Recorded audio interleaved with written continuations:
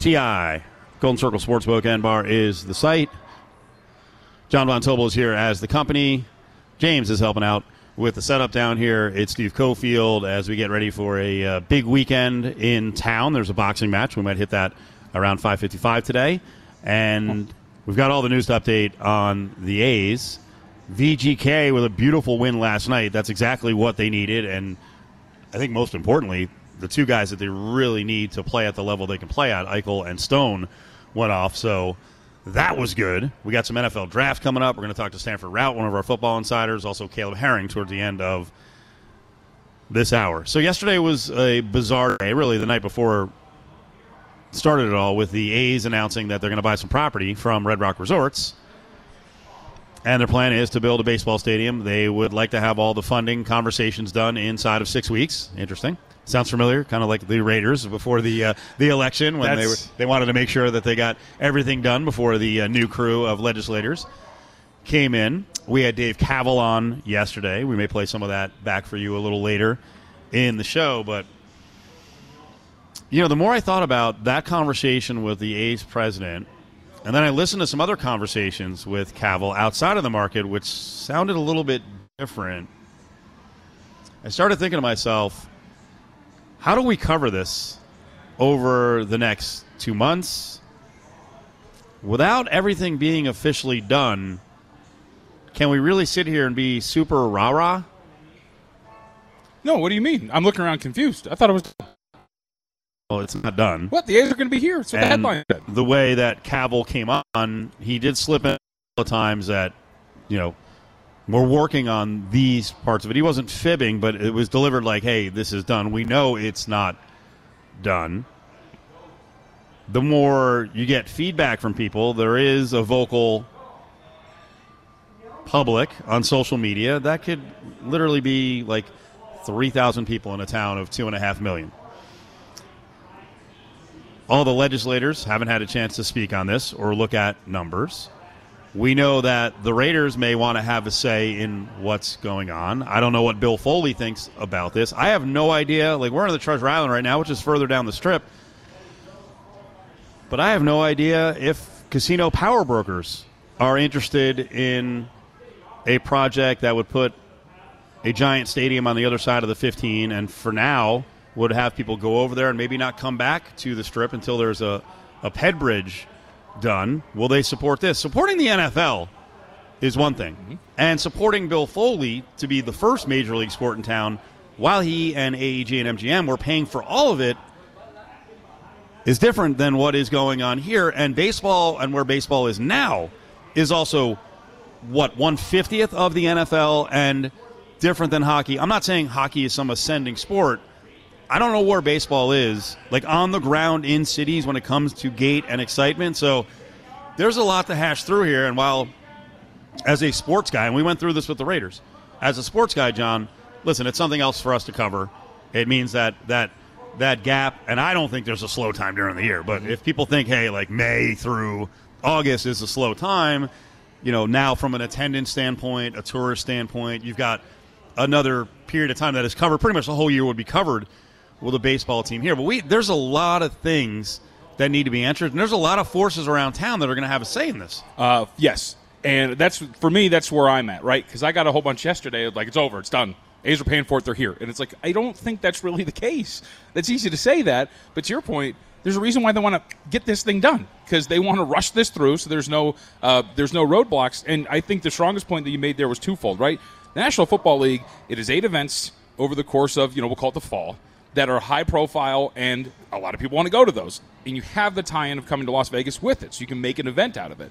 The building was also needed. We needed something that could hold big stadium concerts, big shows, a 65,000-seat stadium. So now we've got the big stadium. Right, and that's why, so I read, like, some of the appeal was like, it can host events. Like, well, we've got a bunch of stuff already, right? Like, you've got Allegiant. You've got the bubble coming up over there. You've got a whole bunch of things. The bubble? Right. Are you talking about the Sphere? Yeah, the Sphere. Yeah, the Sphere is going to hold 17,000, and a lot of people think that is non-sports. But you could hold boxing and UFC and slap fighting there. People can be creative in an amphitheater with sports. Keep going. Yeah, so when you look at other things, and with hockey, there's two things, right? It's to your point, there was the appeal of bringing the first high-profile major league team here, and there's also the fact that, like, we don't actually even know what hockey's going to be in, like, 10 years in terms of attendance, popularity, whatever it is. For baseball, it's hyper-regional. You don't know if you're going to bring that same, in terms of influx of people coming in to watch it. I don't know if it's going to have that same draw. And the other part, which is, like you said, part of, like, what the A's are trying to rush through is from what I can understand, is the area around the ballpark, right? And putting stuff up and getting attractions around there. Because I'm going to Seattle this summer, right? And what's the first thing I've asked a bunch of people? Hey, what's around the ballpark? Because you want to go and check it out. And, yeah, there's the Strip, but from all accounts, it seems like they want to build other stuff around there. Would every other property around here be like, you build other attractions?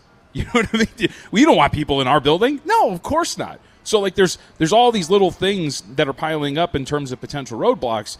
Will it get done? I would say it's a slight favorite, but to say that it's guaranteed and that we're all over with, wipe your hands up, we're good, Las Vegas A's, baby, I don't think that's the case. Well, you got one of the first real strong indications, because, like I said, a lot of politicians haven't spoken out about this because it came together so quickly and it had been so quiet that they were going to buy some land, 50 of 100 acres. Yeah. It could be 56 of 100 acres at Wild Wild West property, the old Wild Wild West from Red Rock Resorts, that we just haven't had all the feedback yet. But Johnny Katz got a hold of Mark Davis, or someone did, over at the paper. And Mark Davis, who, listen, there's a history between the Raiders and the A's. They shared that building, and it was a contentious relationship for a long time, and it goes back to Mark's dad. And you know how people are with families, right?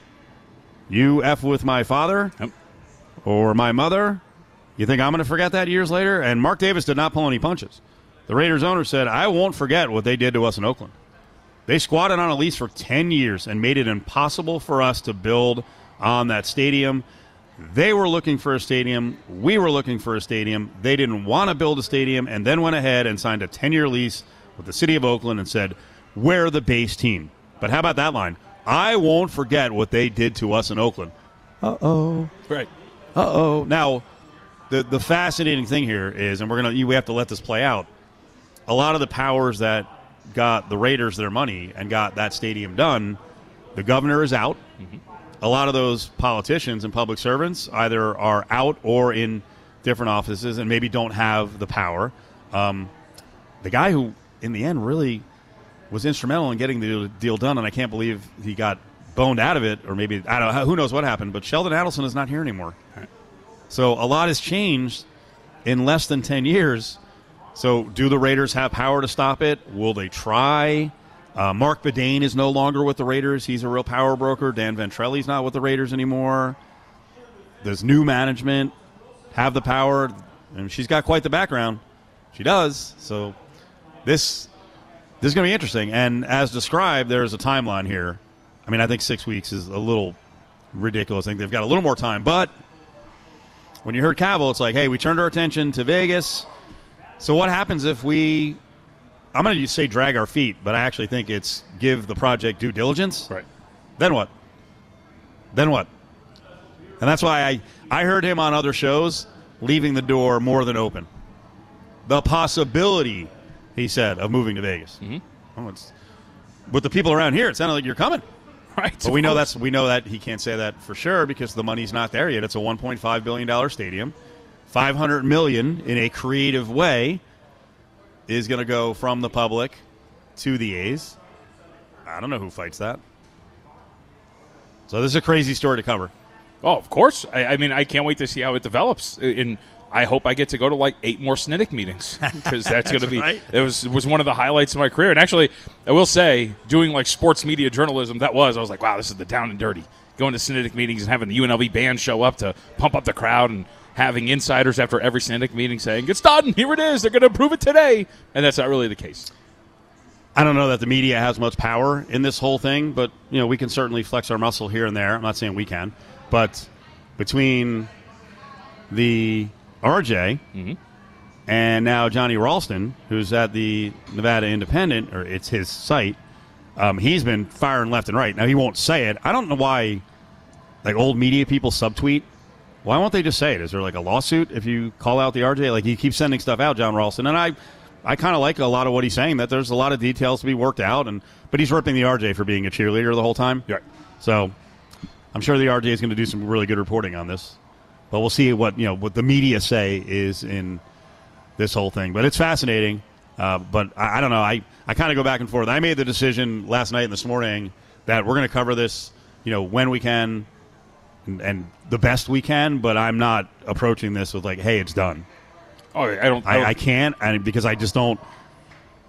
We've seen what happens in pro sports. We've seen the way the A's and management and the way Cavill has spoken to other people, how they've behaved. So I don't know what's going to happen in the long run. So, I mean, in Vegas, I think most of us have a healthy cynicism. We have a lot of experience here. There's a lot. You can get duped in a lot of ways in Vegas. Right. And you learn your lesson over the. So that's the other interesting thing. I don't know if baseball and Oakland, the A's, realize what they're coming to. Like, this isn't stars in the sky, gullible jackass town. Right. This isn't, and we were saying it 3 weeks ago. We're not desperate anymore. If this was the first go-around and Major League Baseball, hey, they're going to open things up, and oh my God, we're a Major League City. Like, we've got the NFL now. We've got hockey. The NBA, rumor is they're paying for everything. Now, that may not be until like 2028, 2029. But that project, I haven't heard. Now, it may, and it may involve the same kind of thing, a tax district, so maybe it's the same thing. But that's been floated out there, so this is a different time for baseball to come to town versus 10 years ago. Well, and to your point about desperation, and it's also the sport itself, too, right? Like, this city, right? Because remember, who was it that we talked? Was it Julian Strother, after their win, and he called it, like, Vegas is becoming more of a basketball town. No, it's a basketball town. Right. But, like, to that point where it's like the desperation, if you want to use that term, I don't know if it's desperation or excitement, but if the NBA were to start doing this, then you'd get, I think, a lot more people to get behind it publicly and be ready to go and support that thing. There's a high contingent of basketball fans out here. But like baseball, and then the other devil in all of this, I think, Steve, when you talk about just how this would work, are you going to try to win? Because that's the other part. That's my big worry. Right. I don't really care if you're going to come out here. Why buy a $1 billion stadium or $1.5 billion stadium, have, in whatever creative way, ask for $500 million for another project to help build that area up, and then go, we're going to spend $20 million on payroll and win 50 games every single year. Like, that's the worry with this organization. Right. You never know with an owner. I mean, we didn't know. Bill Foley said all the right things. Mm-hmm. Oh, he meant it.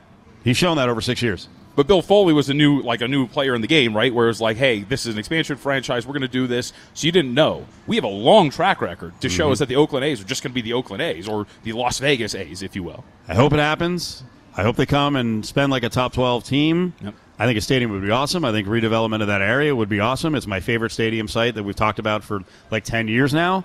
But they need to do it the right way, and they need to fund it the right way. Tomorrow I'm going to be at Findlay Chevrolet. Come on over. We can talk sports and check out their awesome pre-owned vehicle tent sale. So they're going to have dozens of vehicles out there for sale. And, of course, the great selection of brand new Chevrolets. Lots of value in the new cars. Good rates are available 11A to 1P. 11A to 1P, I'll be at Findlay Chevrolet. It's off the 215 between Rainbow and Jones. 11A to 1P, Cofield on the scene at Findlay Chevrolet. Keep it locked right here. Cofield and Company will return in minutes on ESPN Las Vegas. More coming up on the A's possibility of moving to Las Vegas and developing that wild, wild west site. We'll get into this at the end of the hour for a couple seconds with Caleb Herring. He's a Las Vegan, want his opinion. Also in the 4 o'clock hour, and then in the 5 o'clock hour, we'll get the Oakland side of things. One of the local TV guys is going to join us. John is really good on the NBA, and I apologize, John, lots going on. So we're squeezing the NBA a little bit here. I think one of the biggest stories of the week was what the NBA did to Draymond Green by sitting him. I have strong opinions on it. I know you do as well. Great job last night. It wasn't a surprise to me that the Warriors came out freaking hot as a pistol and also very willing to roughhouse. Right. Like early on, I think there was a pump fake at the free throw line by Domantas Sabonis. He was going to take like a 14-footer, and they were just like rake the ball out of his hands. Jordan Poole literally socked him in the face. I mean, any other game, that's a foul. Right, of course. But you knew the Warriors were going to do it, and the NBA is like, well, you know what, we got to let them get a little rough this game the other way. course. And then the shooting wasn't very good on either side, but the Warriors made a lot more threes, and the Kings were just, I think with like 9 minutes left in the game, I looked at the numbers. They were sitting at like 8 of 36. And like you're not going to beat the Warriors shooting like that from three. And for the first time in the series, not getting destroyed physically, but getting beat on the boards. Yeah. By the way, this is what I love about the new Twitter, BSAC Sports, if you will, a quote from Adam Silver. Last night, officiating in Golden State, Sacramento will be, quote, more fair. You'll see a bit more calls go Golden State's way so the national media can shut the bleep up. It was great. Yeah. It was absolutely great. No, and you're right. And the Ballsack does a really good job of parody. Yes. That's not real, but it kind of is. Oh, right. Of course. But it kind of is. You're right, a little bit behind the scenes. No, I mean, look, I think to your overall point, I was really impressed with Golden State. They ratcheted up the physicality. They knew that without – and keep in mind, too, Steve, writing for anybody else, not only was Draymond not playing, Gary Payton wasn't playing either. So, like, that's two of their better defenders that aren't going to be available for them in that game. And you thought, like, all right, here we go. This is going to be a shootout. This is going to be one game where they're going up and down the floor, back and forth. They're not going to be able to stop Sacramento, the best offense in the regular season. And that was not the case. And it kind of showed one of the biggest misnomers about those Warriors when they were in their heyday, and they still kind of are. They were one of the best defenses in the NBA, man. And, like, they kind of showed their blueprint of what they're able to do. I was really impressed with it. So you know what drives me nuts about Dr. Dre, right? Mm-hmm. Draymond Green, master of kinesiology. Can't control his body. What am I going to do? He's on the ride. I'm not going to say he's along for the ride because he's an important element, especially now off the floor, because he's not as good a player as he used to be. He's kind of losing it physically, but he's been important. Yeah.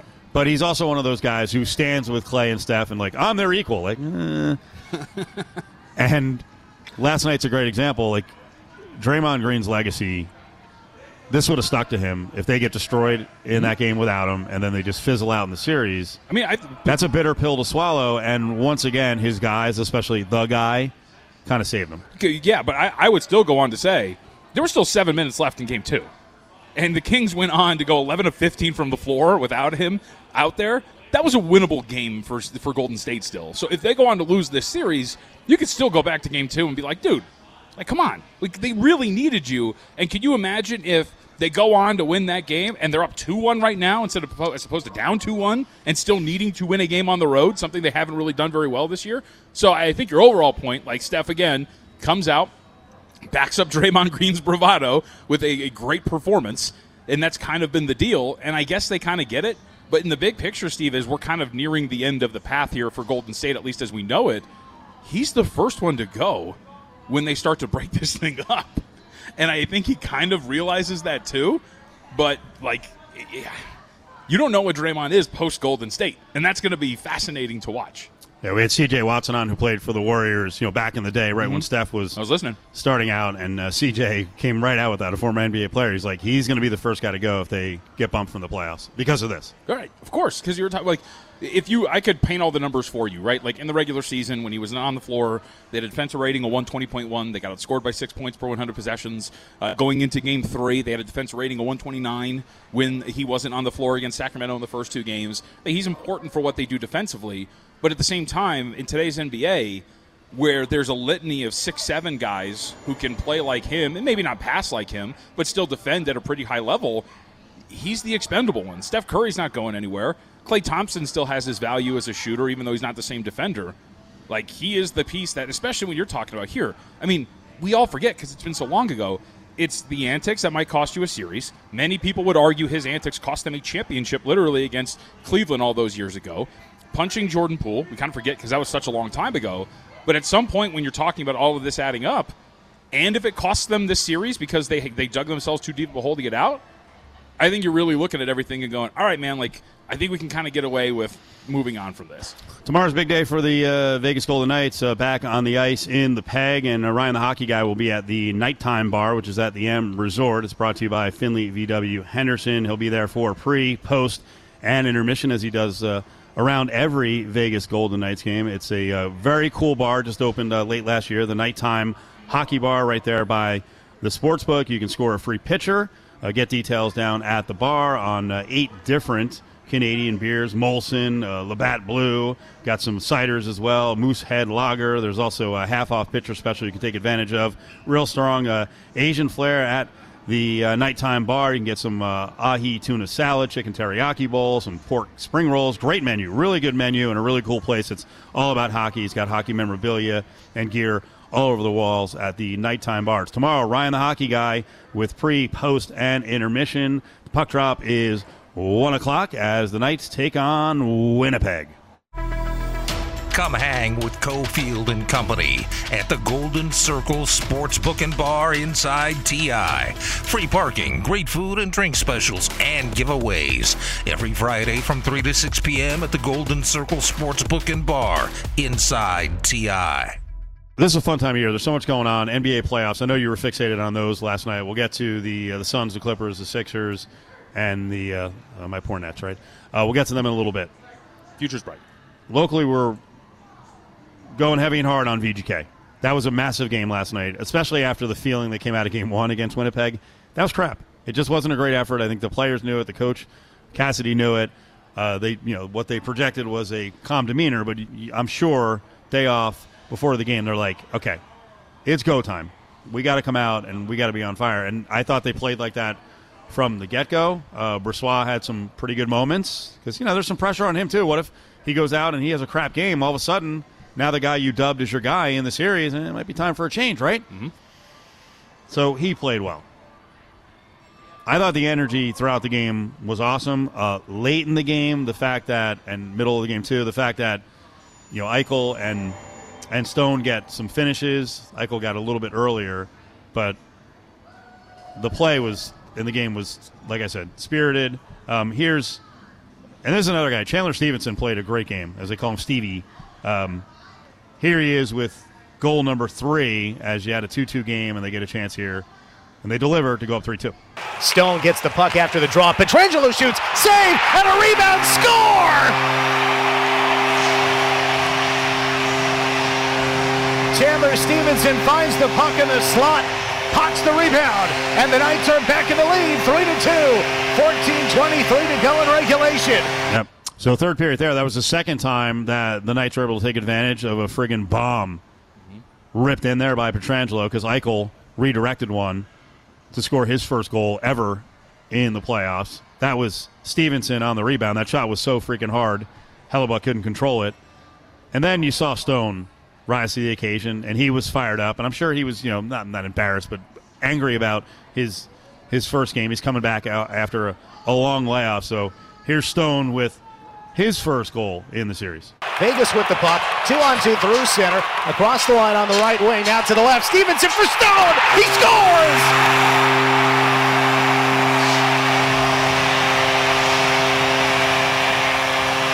Outed to Stevenson, to Stone. A vigorous celebration, wildly shaking his head, smacking his stick, all the way to his bench, pounding mitts with everybody. 4-2 Knights. Now, when I watch these games, I'm on social media a lot, and we were tweeting out. The vast social media crew was doing a good job up on ESPN Las Vegas. I was tweeting some stuff as well, and I always look for what people are saying, and I found some rando in Florida who was like, Stone is celebrating like a clown, like he just won the Stanley Cup. Like, he's into it. He hasn't freaking played. It's been really frustrating for the better part now of a year plus going back to last season. Yeah, he's freaking jacked up, and then his emotions on the ice. I think everyone else latches onto it. Of course. You see, and he's a quiet guy with the media, but he's a respected leader of the team. And when you see him get off to Schneid and he's going crazy, that's only going to get everyone else fired up. Well, I thought, when you go back to Game 1 and you only get 17 shots off and you get thoroughly dominated the way that you do, that's one thing where this Vegas Golden Knights team, if you've looked at them in the past, and one of the, like the analytics and numbers, the thing that's painted is it's been a team that's dominated shot share, and they had low energy. They weren't getting shots off in that first game, and then here you come back in Game 2, even strength, shot share, everything like that. They were dominant in terms of those regards. Massive insurance goal because 3-2, it's still nerve-wracking going down the last 8 minutes or so, and then here's Stone with a second goal, and you got really, really fired up. Everybody else changing for the Knights with 2:35 to go. Carlson for Stone in front. He scores! 5-2 Knights. Mark Stone, 2 goals, 1 assist, 3 points. Oh, they're going nuts!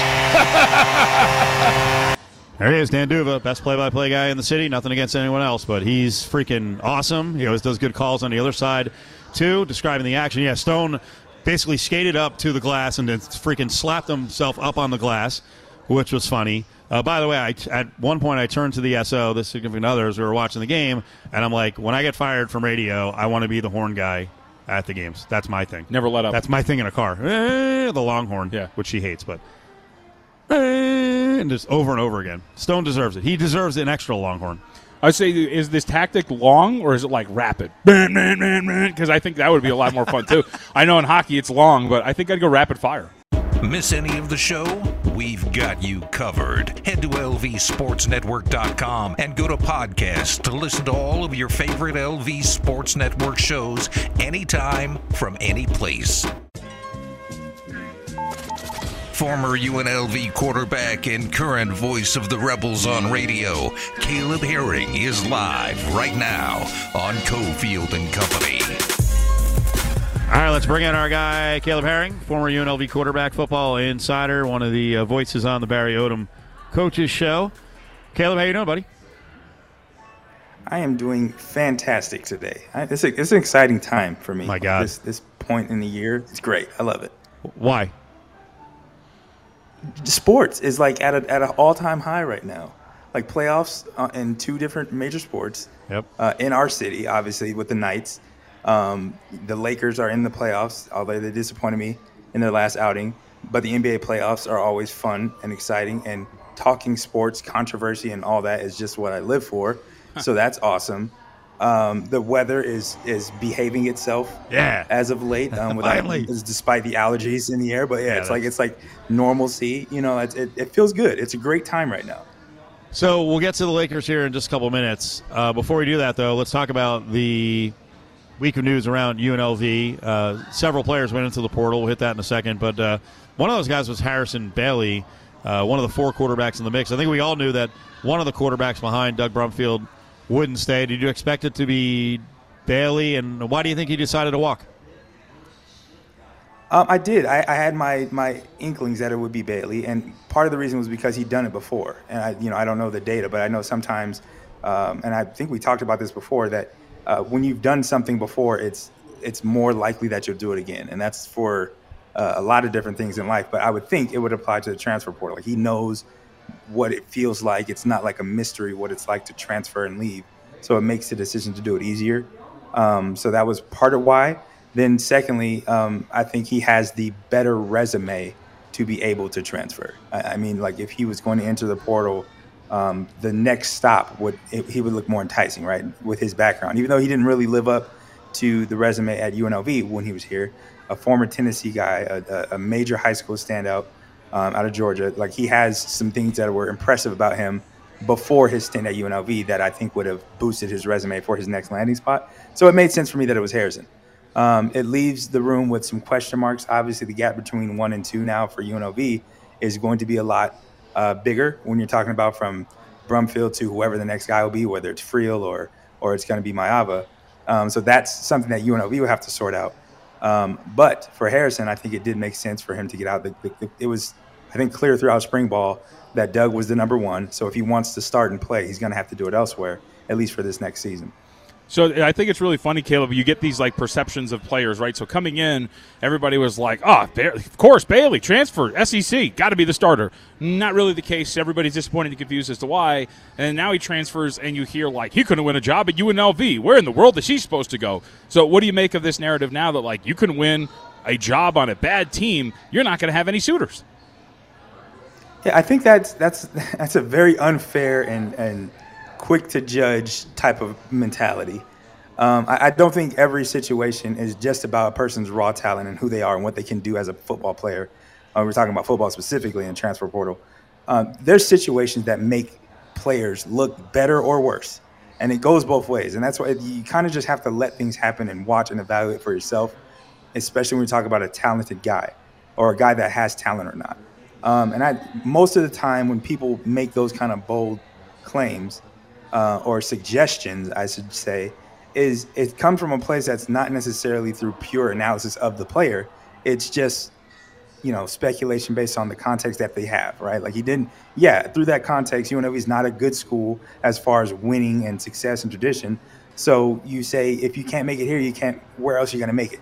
That seems like a very broad statement to make. But there's context to every situation. I mean, I personally lived through that context where I wasn't making any headway on the roster. I was relegated to the bench at UNLV. And then, I stayed and ended up leading the team to a bowl game. So my talent necessarily wasn't the problem for me. And had I transferred, I'm sure there have been people that would have said the same thing. Like, he couldn't make it here. What makes him think he's going to make it somewhere else? But the situation changed. The context around me changed and allowed for my personal ability to shine in a new system, in a new situation. And that happens from time to time in college football and in sports in general. There's a very small window of opportunity for somebody not only to be great or good at something, but also to have the stars align, so to speak, and the system, the coaches, the players around them also be good so that in a team sport, their talent can manifest on the field. So I think for people to say things like, if he transfers, it's because he couldn't make it here, where do you think he's going to go? I just don't think that gives fair credit. Now, there are people, and I'll say this, there are people that transfer, young people that transfer, where it's a case of they couldn't make it and they didn't want to work to compete for a job and they thought things would be handed to them. That will work itself out in that person's life, whether it's here, whether it's at some other school, wherever it happens, whether it's after their playing career, where that personal flaw about them gets revealed to them. It's not for me to judge that. I would never come down on a kid for his own personal stuff. Like that's something he's going to have to figure out. If he's not good enough, he's not good enough. It's a reality that everybody's going to have to face one day. So through that lens, I would never even tamper with that. If you decide to transfer, it's a personal decision. I stand firmly on the belief that if you transfer, if you opt out, the consequences now are completely up to you. Like, if you don't go somewhere and play, it's your fault now. Like, you could have stayed here and not played, or, whatever the case may be. But I just am not of the camp to condemn people for their decisions or even talk bad about people after they leave. It's not my place to put that kind of, bad juju out there on somebody, especially when it comes to a sporting career.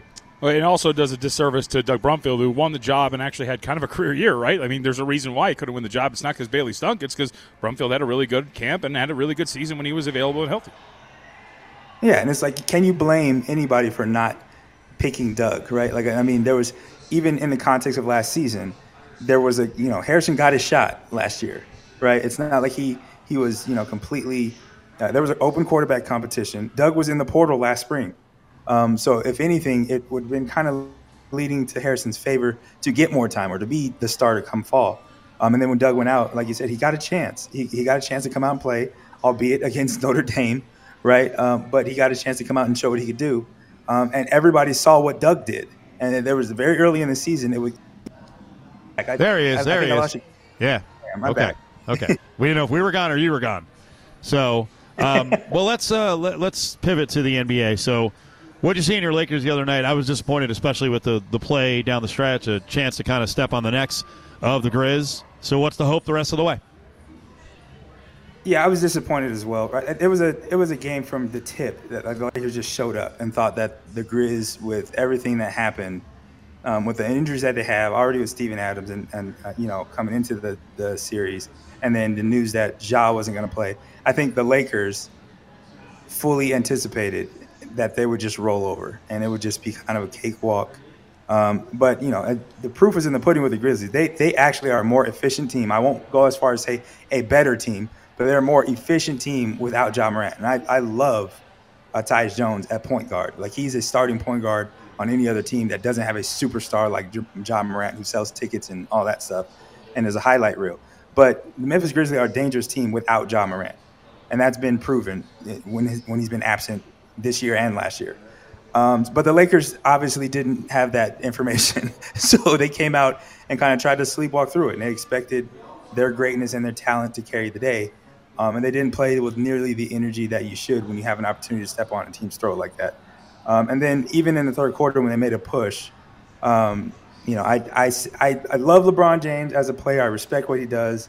He's one of the greatest players to ever dribble basketball. But there's something about me as a competitor that I can't stand about LeBron James. And the moments like when Dylan Brooks claps in your face and stares you down in a game where he has you on the ropes, I expect an immediate dominant response. And I understand LeBron's not in that place in his career anymore. What I expected was the 25 points in a row against Boston LeBron to all of a sudden manifest, right? I wanted the Mamba mentality to stare right back at Dylan and put him in his place, so to speak. So that irked me a little bit as well. And then Anthony Davis, 13 points, was just I don't see how you let Xavier Tillman absolutely dominate you for 4 quarters of a basketball game if you're supposed to be one of the top 10 players in the NBA. But disappointing outing. There's still a lot of basketball left to be played in that series. The longer the series goes, unfortunately, the worse it gets for the Lakers because the back-to-backs on the road in Memphis are going to be tough. Like travel, Memphis is – somebody said it, Memphis is a West Coast team in name only. That's a long flight to go back and forth and play, every other night if you're an older team like the Lakers are. So we'll see how the series goes, but I was definitely disappointed in that game. So I don't know if you saw earlier today during availability, LeBron actually stopped the press conference early because they kept asking him about Dylan Brooks, and he said, I don't want to talk about this BS anymore. It's going to be a fun game, and then walked off. So maybe you'll get vintage LeBron coming up in Game 3. Who knows? Maybe he'll actually wake up. Let me ask you, you mentioned Xavier Tillman. What have you made of Jaren Jackson Jr.? Because when I was looking at the series, I figured that the hopes actually, kind of your point, Caleb, rested on the shoulders of Jackson, not John Morant. He can be awesome defensively. He's going to be available. He had 40 minutes the other day. He's been staying out of foul trouble. He's been a big reason why, that, especially in that second game, that they've been awesome on defense. Yeah, he's been staying out of foul trouble because Anthony Davis hasn't been aggressive on him. Yeah. And I think that they've been doing a good job of keeping him off him. Jaren Jackson has had a favorable matchup in every game. He's been going up against Hachimura and I guess Vanderbilt, on the other end. So he hasn't been forced into any action by the Lakers. And I think it's just a poor game plan. Number one, Anthony Davis is in pick and roll or pick and pop way too often. I think whether or not he wants to do it, it's the game plan. It's the advantage for him to post up and to dominate his matchup. So I think that is the offense that they should be going through. And that's how they got the championship, even though it was in the bubble. They went through Anthony Davis. So I think they've been trying to get D'Angelo Russell involved and using him in the high pick and roll with Anthony Davis and with Austin Reeves. But I think Anthony Davis hasn't been forceful enough in getting the ball and demanding the ball in the post, which is where Jaren Jackson where he would pick up his fouls. And I think he's been known to be in foul trouble all season long. Against the Lakers, who lead the league in free throw attempts, why isn't he in foul trouble? And that's simply because the game plan hasn't been to attack that. And I think that's a mistake, and that's coaching has to get involved with that. But I think the players on the court also have to make the adjustments. Say, hey, look, they've got one real big. It's Jackson. Let's go at him. Let's use our big to get him in foul trouble. If nothing else, can we do that at least? Or at least attack him more on our dribble penetration. I think, D'Angelo Russell and Austin Reeves don't really look to be finishers at the rim as their first instinct. So they should attack him and make him work more on defense. He's Defensive Player of the Year, but if he's in foul trouble, he's pretty useless to anybody. So that's a good point. I think he's been on the court for far too long if you're talking about keeping their options limited and taking advantage of matchups. John Von Tobel, Cofield hanging out at TI, Golden Circle Sportsbook and Bar, ESPN Las Vegas on a Friday. Caleb Herring is with us, pivoting to the draft. Do you believe C.J. Stroud really could slip a big way in this draft next Thursday? And is the reason this S2 that we haven't really heard a whole lot about, but it seems like it's replacing the Wonderlic, and a lot of it's about cognitive abilities and the ability to make quick decisions and process. We saw some leaked numbers that Bryce Young hit like a 98%, processes really quick. Stroud maybe didn't do that well and hit like 18%. So what do you make of this? And does this kind of irk you on player evaluation that we're doing these tests, and that could be the final decision maker with a guy like Stroud who may be slipping? Yeah, I believe he could slip because I've seen it happen before. I think with these kind of pre-draft narratives being drummed up, it's happened. And it happened recently as Justin Fields, who I thought was the second best quarterback in his class. And I think Zach Wilson and somebody else ended up going before him in his class. And it was like, I wonder why. And it's, these narratives that come up. He's not very smart. He's not this. He did bad on this test. He has to, the Wonderlic, whatever it is. And I just always wonder, I've taken these tests. I've taken the Wonderlic, and I don't remember being on a football field playing football when I was taking this evaluation. And to me, I missed the part where the evaluation on what I think my franchise quarterback should be or my best football player should be was about Wonderlic and S2 and, his cognitive processing skill or even just his test-taking ability, because these things are not the most accurate measure, and we know that, based on who researched them. They're not always accurate for what you're testing for. Like, I'm not testing him to be a neuroscientist or to be a teacher or to be to perform whatever cognitive-based test you want to perform. I want him to be the best football player he can be and be a high-character person. And there's no way I can assess that unless I'm assessing his football. The test has been his career to this point. He's played football at Ohio State. He's played football at Alabama. He's put the film on. That is what I'm assessing, right? And I think we're trying to outsmart ourselves as football analysts in some situations, and we're trying to uncover every stone when it can be very simple. Is this person a good person, and is he good at football? And I think C.J. Stroud kind of checks both of those boxes. I don't know him personally, but I've heard nothing but good things about his character. I see and I watch, and I don't see really, there's no track record of anything flawed in his personality. Ohio State is a very prestigious university. I don't know that he did all of his homework. I don't know if anybody helped him. But I'm saying I think these kind of narratives that get drummed up right around the draft do have the potential to affect somebody's landing spot in the draft. And like I said, Justin Fields is the most recent example. But C.J. Stroud has been 1-2 for me, 1A, 1B, 2 Bryce Young. And that's based on football. I'm not going to pretend I'm an expert on these Wonderlic and S2 tests, but I think that these get far too much weight right around the last minute of draft. It's almost like it's intentional to kind of cast seeds of doubt on a guy to bring his stock down for whatever the reason may be. I'm not going to sit here and say I know the reason. There's people that will go say it's racism, it's whatever. I know the guy's agent. I'm trying to blackball him so my guy gets higher pick. Whatever the case may be, it's unnecessary and it's silly. I think at this point, the assessment of the person should be kind of finalized. Are they good or not? Let's go ahead and make the pick based on that. Caleb, we're up against it, buddy. We'll see you. Thank you so much.